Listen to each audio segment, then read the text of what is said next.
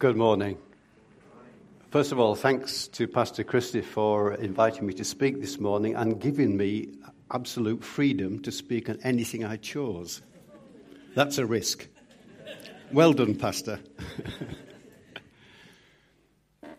I've chosen to speak on the subject of forgiveness, of receiving and then releasing forgiveness.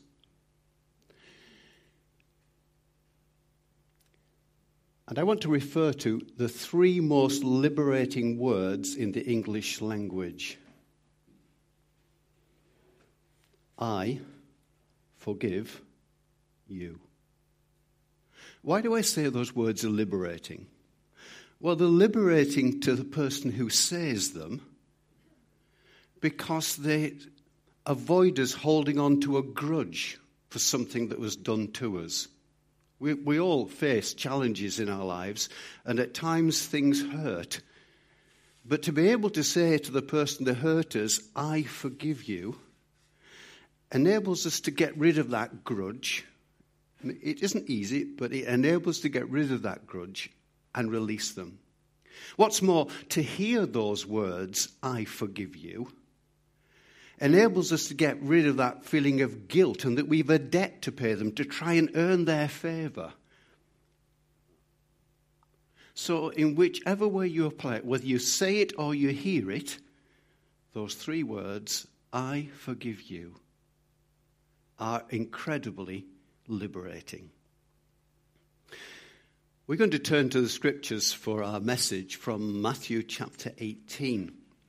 Where the Apostle Peter asked the Lord Jesus about this whole subject of forgiveness and asked the question, how many times must I forgive my brother or sister? Matthew chapter 18, verse 21 and following. Peter came to Jesus and asked, Lord, how many times shall I forgive my brother when he sins against me? Up to 7 times? Jesus answered, I tell you, not 7 times, but 77 times, or some versions say 70 times 7. Therefore, Jesus said, the kingdom of heaven is like a king who wanted to settle accounts with his servants. As he began the settlement, a man who owed him 10,000 talents was brought to him. Since he was not able to pay, the master ordered that he and his wife and his children and all that he had be sold to repay the debt. The servant fell on his knees before him. Be patient with me, he begged, and I will pay back everything. The servant's master took pity on him, cancelled the debt, and let him go. But when the servant went out, he found one of his fellow servants who owed him 100 denarii. He grabbed him and began to choke him. Pay back what you owe me, he demanded. His fellow servant fell to his knees and begged him, be patient with me and I will pay you back. But he refused. Instead, he went off and had the man thrown into prison until he could pay the debt. When the other servants saw what had happened, they were greatly distressed and went and told their master everything that had happened. Then the master called the servant in. You wicked servant, he said, I cancelled all that debt of yours because you begged me to. Shouldn't you have had mercy on your fellow servant just as I had on you? In anger, his master turned him over to the jailers to be tortured until he should pay back all he owed. This is how my heavenly Father will treat each one of you unless you forgive your brother from your heart. Challenging words. Why was it that Simon Peter asked the question, how many times should I forgive? Well, you've got to go back a few verses earlier. A few verses earlier, Jesus is describing the possibility that even within the Christian community, we will feel sinned against by another member of our congregation. Seems strange to admit it, but that's what he said. So we read from verse 15 of Matthew 18. If your brother, it's always the brother, sins against you, go show him his fault just between the two of you. If he listens to you, you've won your brother over. But if you will not listen, take one or two others along, so that every matter may be established by the testimony of 2 or 3 witnesses. If he refuses to listen to them, tell it to the church. And if he refuses to listen even to the church, treat him as you would a pagan or tax collector. I tell you the truth, whatever you bind on earth will be bound in heaven. Whatever you loose on earth will be loosed in heaven. Again, I tell you, if 2 of you on earth agree about anything you ask for, it will be done for you by my Father in heaven. For where 2 or 3 come together in my name, there am I with them. So Peter understood this whole process of reconciling people within the community when there is a tension and stress. He recognized that the end result should be forgiveness. That the whole purpose of confronting a brother or sister is not to make them pay, but to give them the chance to say sorry. And when someone says sorry, we should release forgiveness to them. So that was the context for the question. Jesus describing situations where there are tensions and stress in relationships, where we need to not talk to other people about it, but approach the person privately, not with an accusation, but with a question. I didn't quite understand what happened there. I'm sure you didn't intend to. Give them a chance to say, oh, I hadn't realized it came across like that. How often that is the case, isn't it? Just last week we had our conference at Fulwood. Whole host of ministers and leaders from across the churches, and I had a rather difficult conversation with one of my fellow ministers. I felt there was something I needed to challenge him about. And it wasn't an easy conversation, and I realized that he didn't receive it well. So I had to say, really, I'm sorry. It wasn't my intention to offend you. Please, will you forgive me? And I didn't say just to say I'm sorry. I said, am I forgiven? Because we need to reach that point where we don't just say I'm sorry. Most of us have been brought up to say I'm sorry. From a little boy, I learned that was a useful word, sorry. It got me out of all sorts of scrapes. But to move beyond I'm sorry, to ask the person who we apologize to, can you forgive me? That takes us to a whole new level. But we're going to focus on the parable, the story Jesus told, because it doesn't seem to make sense at first, does it? How could someone be forgiven a massive debt and then go debt collecting to somebody else? Well, it does make sense when you read the parable carefully, but let's look at the parable more closely. First of all, let's notice that the debt this servant owed the king or the master was totally unpayable. It was an absolutely astronomical amount of money. 10,000 talents doesn't sound much to us until you realize that a working man could only earn 10 talents in a lifetime. So it would be 1,000 lifetimes of employment to pay this massive debt. So there's no way in this world that this servant could ever hope to repay this debt. It was totally unpayable. But the king took pity on him. Notice, he cancelled the debt. That's the key. That this massive debt that was unpayable by the servant was forgiven, wiped out, erased by the king, the master. Now, either the servant didn't hear the master correctly, or the servant was too proud to accept this offer of debt-cancelling forgiveness. But for whatever reason, he didn't receive. Because actually, he didn't ask for forgiveness, did he? That's the key to it. He asked for time. He didn't ask for the debt to be wiped out. He asked for more time to pay it. And because he hadn't asked for forgiveness, he didn't accept forgiveness. And because he didn't accept forgiveness, he couldn't forgive anybody else. This debt that he owed was totally unpayable. Now here's the truth. You and I are debtors. in that we have broken God's law so many times. And we can come to God and say, well, I'll try harder. I'll be good for a week instead of that one day when I was bad. But we could never, ever wipe out the debt that we owe to our Heavenly Father for the sins we've committed. But the good news is that if we'll just come and say, I'm sorry. If we confess our sins, he's faithful and just to forgive our sins and to do what? To cleanse us from all unrighteousness. Forgiven and cleansed. Forgiven and forgotten. The debt paid. Isaiah 43:25, I'm he who blots out your transgressions for my own sake and remembers your sin no more. Hymn writer put it, didn't it? My sin, oh the bliss of that glorious thought. My sin, not in part, but the whole, is nailed to its cross and I bear it no more. It is well.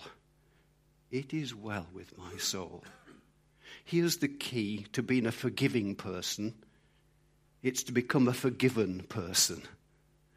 And unless we understand and embrace the depth of God's amazing forgiveness in knowing all about the worst things we have ever done, nobody else may know, but he knows. And yet he says, I won't give you more time to change. I'll take the debt. I'll tear up the bill. You're free. You're forgiven. In fact, that's what the cross was all about, you know. When Jesus hung on the cross, he used those words, it is finished. Equally could be translated, it is paid. Debt fully paid. For the debt that we owe is totally unpayable by human effort. That's why God sent his Son into our world to take that debt upon his shoulders and to take the punishment that we deserve and offer to us, Father, forgive them, they know not what they do. So the first point, verses 23 to 27, the debt he owed was unpayable. Second, let's look at verses 28 to 30. Let's read them.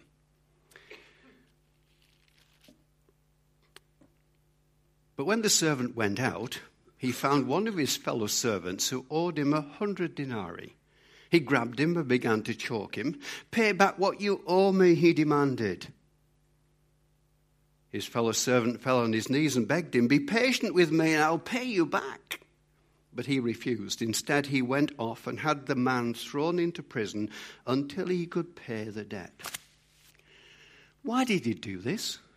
I'll tell you why he did this. Because he was still trying to collect debts so that he could pay the king. You see, the reason he thought he was in debt to the king was because he felt everyone else had let him down. If only those people had paid what they owed him, he could pay the king what he owed the king. We should stop blaming other people for our mistakes. And we should own up simply to the king and say, God be merciful to me, a sinner. Not like the Pharisee who prayed, I've done this, that, and the other, but to simply say, I'm in your debt, I can't pay it, but I'm thankful that you paid the price for my sins.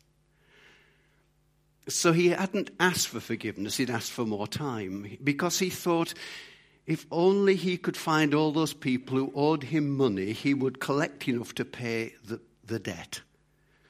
And finding one who owed him a tiny amount, 100 denarii is 100 days' pay. Tiny compared to 1,000 lifetimes of work. But that person symbolized the fact that people had continually let him down. Maybe our attitude and reaction to other people sometimes is not in proportion to what happens to us, but triggers a memory of something that happened before. Because we haven't actually forgiven the original person, we react badly to the new person who presses the wrong button. So secondly, I didn't give you the point, did I? The strategy he adopted is unreasonable. The debt he owed was unpayable. The strategy he adopted was unreasonable. He would have to spend a lifetime debt collecting. Not the best profession in the world, is it? Not the sort of people we want to spend a lot of time with. And it's true to say that some people, sadly because they haven't accepted forgiveness, go around with a bad attitude that infects other people. And yet, it's possible to take the pain and injury that comes our way and not allow it to eat us up and spoil and make us bitter and twisted. In the Old Testament, we have Joseph, sold by his brothers as a slave to Egypt, falsely accused, thrown in prison, but yet could see that although men intended what happened to him for evil, God had allowed it for good. To see God's purpose and God's plan, even in the most painful and unjust experiences, and to believe that God can use even the painful experiences of our lives to prepare us to serve him in new and better ways.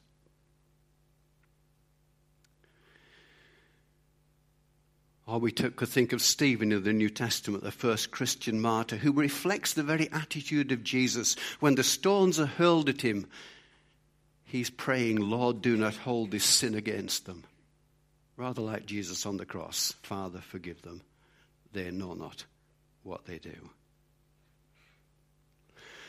So if the debt he owed was unpayable, and the strategy he adopted was unreasonable, what about verses 31 to 35? Where the response he provoked was unimaginable. Let's read verses 31 to 35. When the other servants saw what had happened, they were greatly distressed and went out and told their master everything that had happened. Then the master called the servant in. You wicked servant, he said, I cancelled all that debt of yours because you begged me to. Shouldn't you have had mercy on your fellow servant just as I had on you? In anger, his master turned him over to the jailers to be tortured until he should pay back all the money he owed. We're bad enough if the story stopped there, but there's another verse.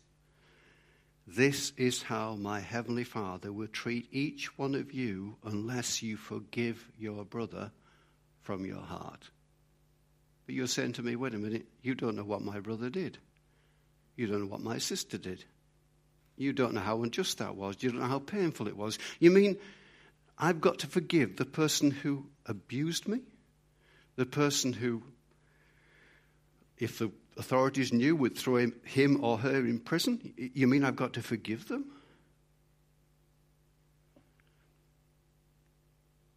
It doesn't say you've got to be reconciled with them, but it does say you've got to forgive them.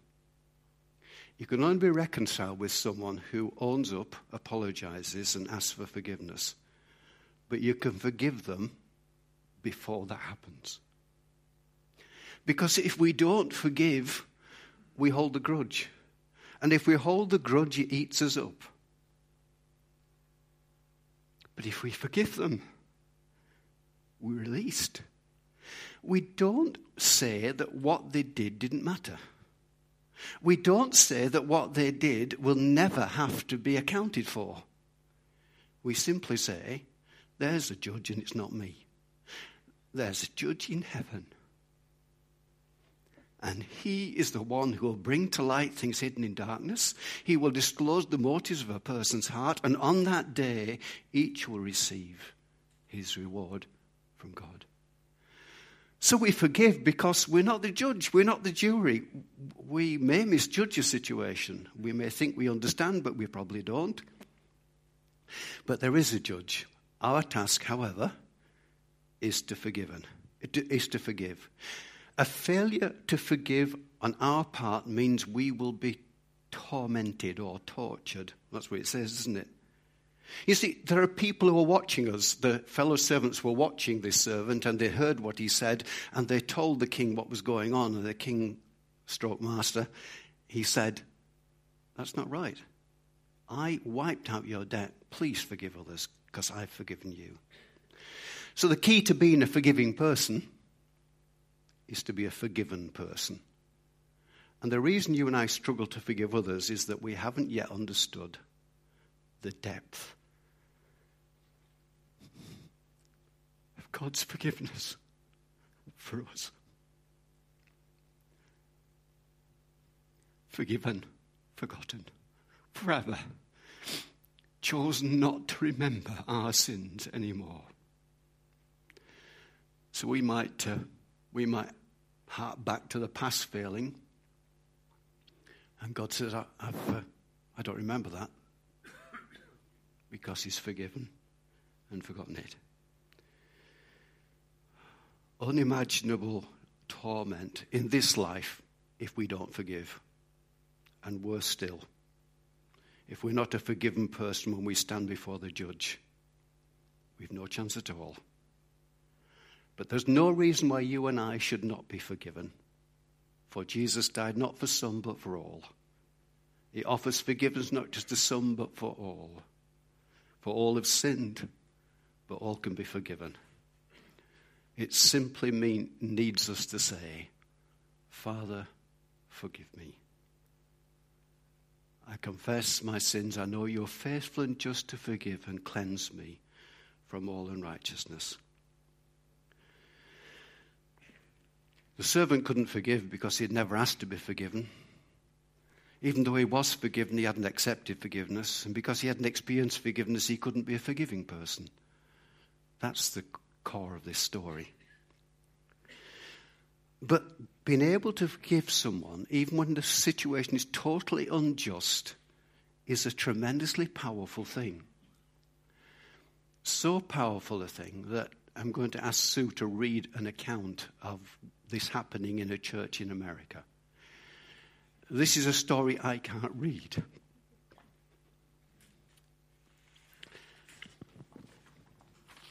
Because it always moves me to tears. So this is from a book by Pastor Dennis Kinlaw in the States. And his wife was called Elsie, and it kept referring to her when we heard him speak. In a pastorate that Elsie and I served some years ago, we had difficulty finding enough people to serve in places of leadership. Sounds familiar? But one talented young woman agreed to serve as the adult Sunday school teacher. As she taught, she began to hurt some people's feelings. One day, as I was visiting, she met me at her door with tears in her eyes. "What's the trouble?" I asked. "Oh, I've just received a petition from the adults in the church. They want me to resign as teacher of the Sunday school class." "You can't do that," I said. "I must do that," she replied. "The thing that breaks my heart is that I just got my husband to agree to go to church with me. I hoped he would have a chance to come and know Christ. Now we can't go back to church because they don't want us." "What would you do if Christ asked you to go back?" "He wouldn't ask me to do that." "Are you sure?" I asked. "If I did go back, what would happen to my husband? He'd mop the middle aisle of that church with the fellow whose name heads that petition." "Well, if you must go back to church full of bitterness and resentment, you shouldn't go. But can you go back next Sunday and pray for the woman who's going to teach your class? And can you love her?" The woman exploded in tears. When she finally regained her composure, she said, "It'll take grace to do that." "Yes, it would," I said. "Don't you think God could give you the grace to do that?" The next Sunday she went. She sat there in the third row of the class and prayed for the woman who took her place. She went back to that class Sunday after Sunday. To the end of my time at that church, as Elsie and I drove into the church car park one Sunday morning, we were flagged down by the man who'd headed the petition. He said, "Dennis, have you heard what happened to Tom?" He said, "Dennis, have you heard what..." Sorry, I've read that before. "I don't understand it," the messenger continued. "But Tom got saved last night." "That's impossible," I said in my naive youthfulness. "There aren't any revival meetings going on." "I know that," the man said. But Tom says it's so. So I went to Tom and asked him what had happened. His eyes brimmed with tears, and he said, "Last night I found God." "How?" I asked. "Well, you know that wife of mine. You remember what they did to her in that Sunday school class? It made me so angry that I was ready to kill them all. But every night, before we went to sleep, she'd kneel beside the bed and pray for them all. While she prayed, I stewed.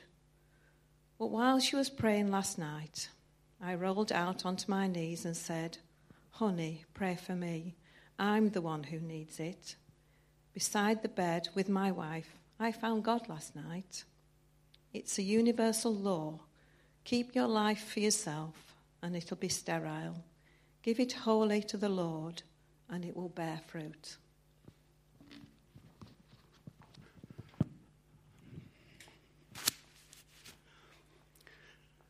The three most liberating words in the English language: I forgive you. Most liberating when we hear them spoken from the lips of Jesus. I forgive you. I wonder this morning, is there someone that feels just a sense of guilt? You can know forgiveness today. Is there someone that's holding a grudge against another person? You can know that lifted as you transfer the sense of injustice to the hands of a righteous judge. Members of the prayer team will be available at the end of the service, sat here at the front. Please come and ask them to pray with you. Experience forgiveness, and let's be part of a forgiving congregation. Let us pray.